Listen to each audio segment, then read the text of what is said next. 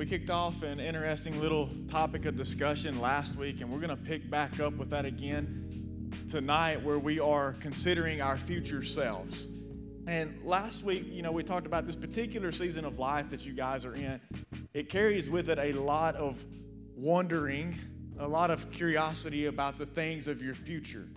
What's going to happen? How are things going to play out? What am I going to do for a living? Who am I going to marry? Will I have a family one day? Those kind of things begin to come into focus. And we all have our different things that we're looking towards within our own respective futures. But I told you last week, I felt like there were three main areas that we focused on specifically in your season of life. So last time we talked about being future husbands, wives, or singles, because most of you are probably anticipating marriage one day. But we also addressed what to expect if that doesn't become your reality. So tonight, we're looking at another potential future self that you may hope to be one day, and that's a parent. And I know that may seem kind of far-fetched for most of you. It's not even a consideration. For some of you, maybe it is already. And I know this one may not likely be at the top of your priority list currently, but it may at some point be that you want to have a family of your own one day. And once again, we find that Scripture has some things to say on being a God-honoring parent. So let's pour now so we can have some of it formed later. Remember, we said last week that what you pour in your present is what gets formed in your future. So we can pour now so it can be formed later, because raising builds the next raising. And what I mean by that is the raising of this generation builds the raising of the next generation. I am a product of the generations that came before me and how they chose to raise me underneath or not underneath the teaching of God's Word. In the same way, you guys are going to be the product of the generations that came before you and how they chose to lay a foundation or footsteps for you to follow in faith. So think about that. It goes so much farther than just yourself. You're raising right now, what you pour now, not just forms your future, but also the presence and the futures of those who are coming behind you, following in your footsteps. And so as we get into this, I want to take a moment and I want to look at what God says about how He views children.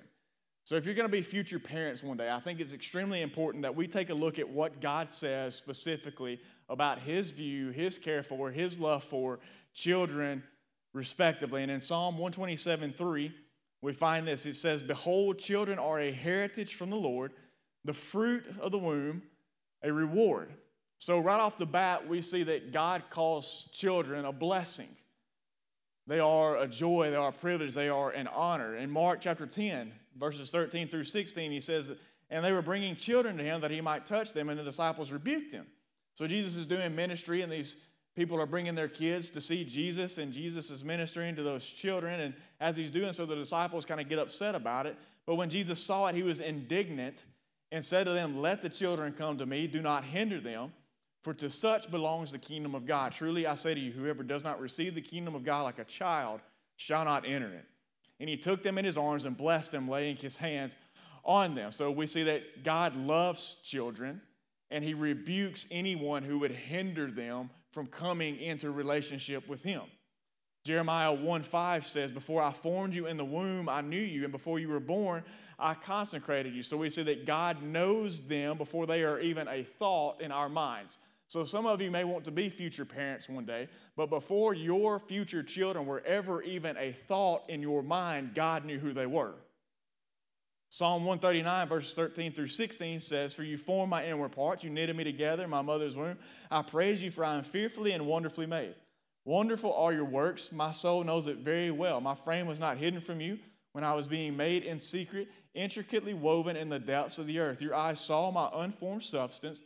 In your book were written, every one of them, the days that were formed for me, when as yet there was none of them." So we see that God considers children to be the work of His own hands.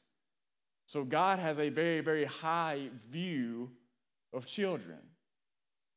And from the beginning of time, it was God's plan that we, as humanity, have kids. He told Adam and Eve in the garden to do what? To be fruitful and to multiply. So from the beginning, God had it planned that we as His creation would be fruitful and multiply and have families. So if your future self plans on becoming a mom or a dad one day, You need to see children and you need to see parenting as a very serious thing. So let me say this. Children are never to be seen as a burden. Exactly, Luke. Children are not to be used as a commodity.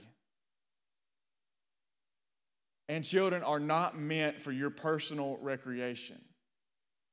And what I mean by that is that I'm not saying you can't enjoy your kids. I'm not saying you can't have fun with your kids. I'm saying that your primary motive for having kids shouldn't be the thought of, well, I think that'd be fun, let's try that. That is a wrong way to enter into that specific season of life, because I assure you will find out very, very quick at the beginning stages it's not nearly as fun as you might have hoped that it would be when you slept about 2 hours in the past 3 days. So children should never be a thought of, well, let's just try that. Never should you be laying in your bed one night with your future spouse and say, hey, you want to just have some kids? Sounds like fun. That's not the primary motive, or it shouldn't be, for you being future parents one day. So in light of all of that, here's what we come to. This means that there's purpose in parenting. So let's discuss what that is a little bit tonight. So consider this an open letter to your future self as a parent. Now, I think it must be mentioned that being a parent carries with it massive responsibility. It is a life-changing decision and endeavor, one, in my opinion, that doesn't get treated with equal respect as other life-changing decisions and endeavors of our life. Take, for example, marriage. Marriage is a big deal. Marriage is a major commitment. Would you agree? Most pastors that marry will require some form of premarital counseling before they will end up agreeing to marry you. So, for instance, if some of you decide that one day you found the man or the woman that God has desired for you to spend the rest of your life with, and you decide you want to ask me to officiate your wedding, you're going to have to sit through 6 weeks of premarital counseling in order for that to take place. So just FYI, we treat marriage very seriously. I treat marriage very seriously. So if you want me to do your wedding, just know beforehand, you're going to have to go through the counseling. You're going to have to listen to some things that I have to say, because we know that it is a major, major commitment. We know that it should be a God-honoring covenant, one that He put into place. So because of the seriousness of the covenant, we make serious preparations to enter into it. But then when it comes to being expectant parents, it seems like you're just kind of left to figure that out on your own. Now, I'm not saying that you don't have help in your life. I'm not saying that you may or may not have help from your parents. There are people that are around you that can help. There are people who will be in a like season of life that can help you walk through that thing. But the thing is, when me and Ashley were getting ready to have kids, nobody ever sat us down and took us through 6 weeks of pre-parenting counseling like you would sit through 6 weeks of premarital counseling. And I think it would be very, very beneficial for us to have that in place, in all honesty, so that young couples could know and have an expectation beforehand of what it is exactly that they're getting into and what it is that God's Word demands of us as God-honoring parents who want to raise God-honoring kids. So I think it goes without saying that to care and provide physically for a living human being is no small thing. And when it comes to godly parenting, it goes so much deeper than even just meeting the physical needs of your kids. And so, to do you guys a favor, consider this just a small little pre-parenting counsel session free of charge. You don't have to pay anything for it tonight. I won't even make you buy lunch for me, nothing like that, completely free of charge, no admission to get into the conference. You're here and you're fixing to get it, so consider yourself blessed to have what so many people in my shoes did not have sitting in your seats.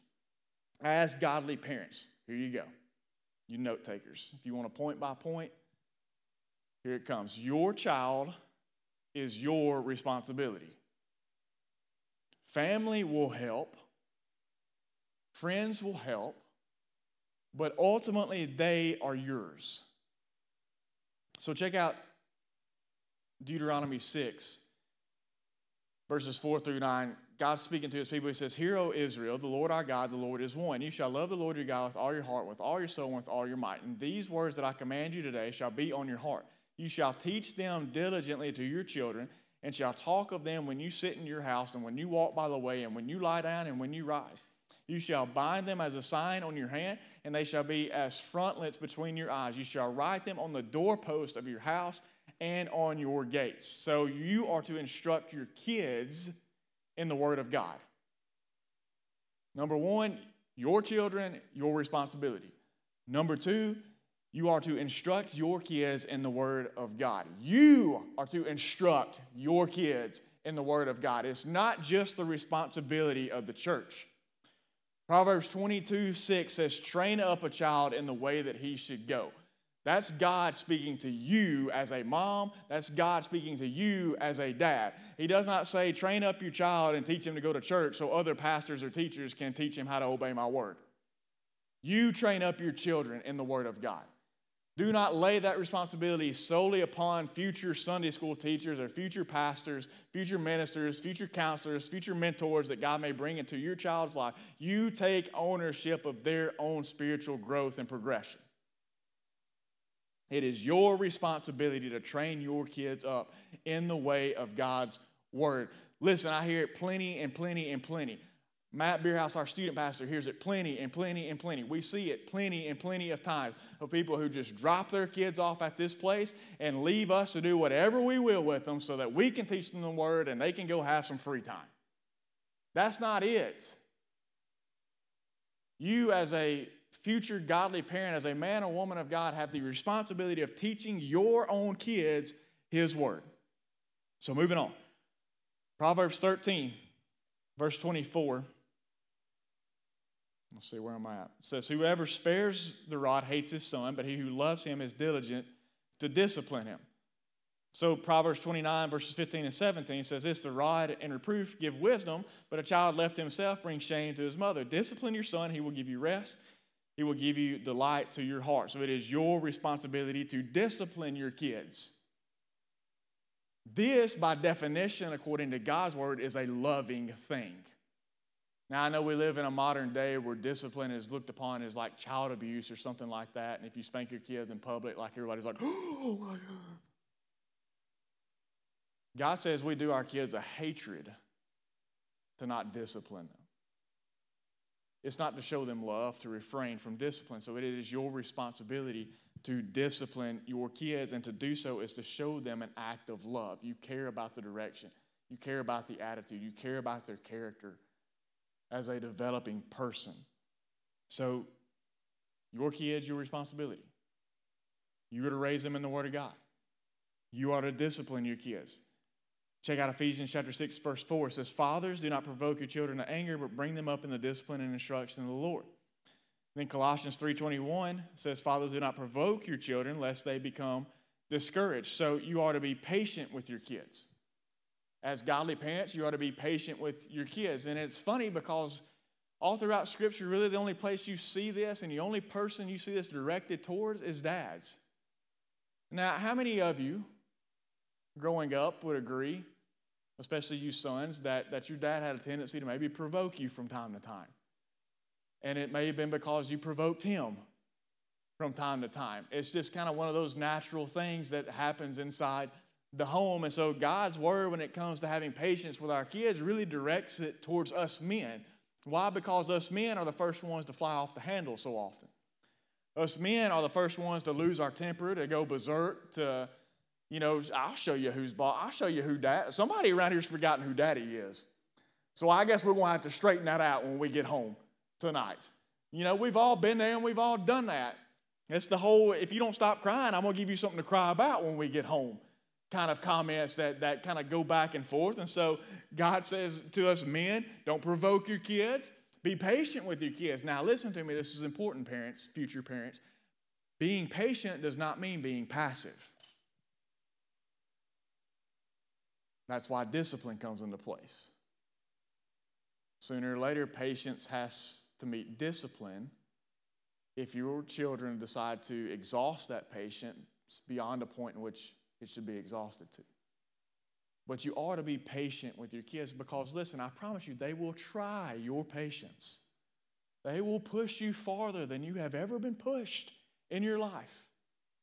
And you will learn that you can tolerate a whole lot more than you ever thought that you could. You will also learn there are times you have to go in the bedroom and shut the door and bury your face in the pillow and scream as loudly as you can to let it all out while he sits in the room and plays with his toys, because that's a baby. And you can't do to that baby what you want to grab and do with him. Listen, I'm not trying to make light of it, but shaking baby syndrome is a real thing. Why? Because parents lose patience. It's like, stop crying, for the love of God. You've got to be patient, future parents, with your kids. Your responsibility, your job to teach, your job to discipline, your job to be patient. Psalm 103, verse 13. As a father shows compassion to his children, so the Lord shows compassion to those who fear him. You are to be compassionate with your kids. Like I said, they will push your limits, but you are to extend them compassion the same way in which our Heavenly Father extends compassion towards us when we fail time and time and time and time and time again. How many of you have had lives that have been full of failures? As future parents, your kids' lives will be full of failures as well. And every one of us would do good to remember the compassion that has been extended towards us in the midst of our deepest, most horrid failures. You still love. You still care for. Be compassionate with your kids. Psalm 78, verses 1 through 4. God says, "Give ear, O my people, to my teaching. Incline your ears to the words of my mouth. I will open my mouth in a parable. I will utter dark sayings from of old, things that we have heard and known that our fathers have told us. We will not hide them from their children, but tell to the coming generation the glorious deeds of the Lord and his might and the wonders that he has done." You are, as future parents, to proclaim the wonders and provisions of God to them. The way in which he has provided for you, the way in which he has saved you, the way in which he has sustained you, the way in which he has loved you and forgave you and lavished his grace upon you are the same things you are to sit your kids down one day and tell them as well.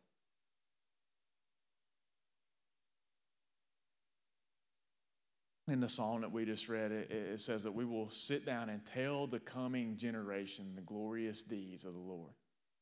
I think one of the greatest things that you as future parents can do for your future kids is sit them down at the end of each day and tell them just how good God has been to you and your family. And reminisce on all the ways in which he has provided and cared for you. So you're to tell your kids, proclaim the wonders and provisions of God to them. You are to provide for them, but you are also to be present with them. And listen to me carefully, especially you men. Don't let presence suffer in the name of provision. By all means, provide a good, comfortable living for your family if you can do so. Pick up an extra shift every now and then if that's what you want to do and you've got the availability. Wow.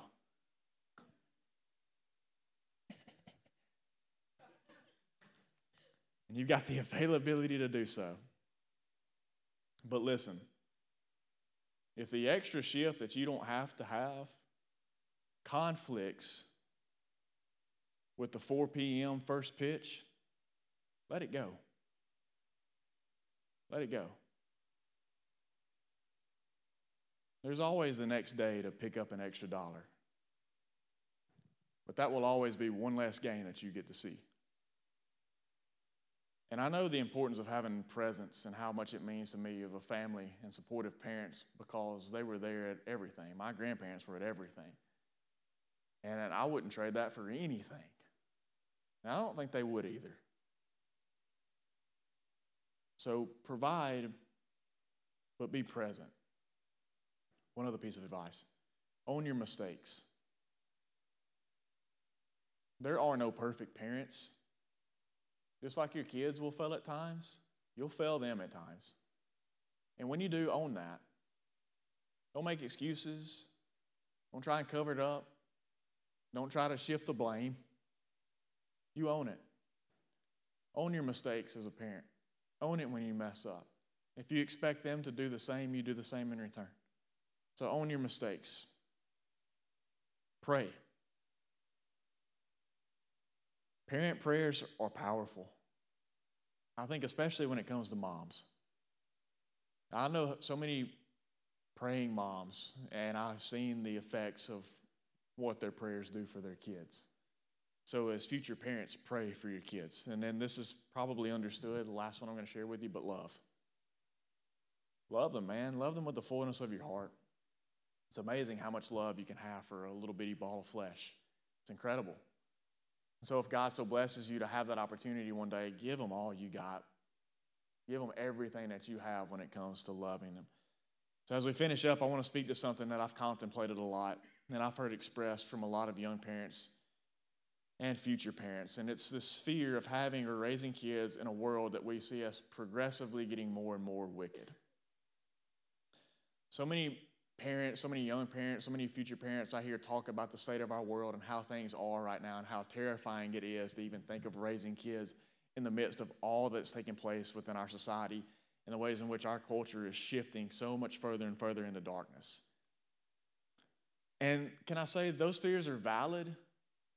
Absolutely. There are times when me and Ashley have laid around at night and thought, man, how in the world are we going to raise our son in the midst of all this garbage that our world is just getting deeper and deeper and deeper into?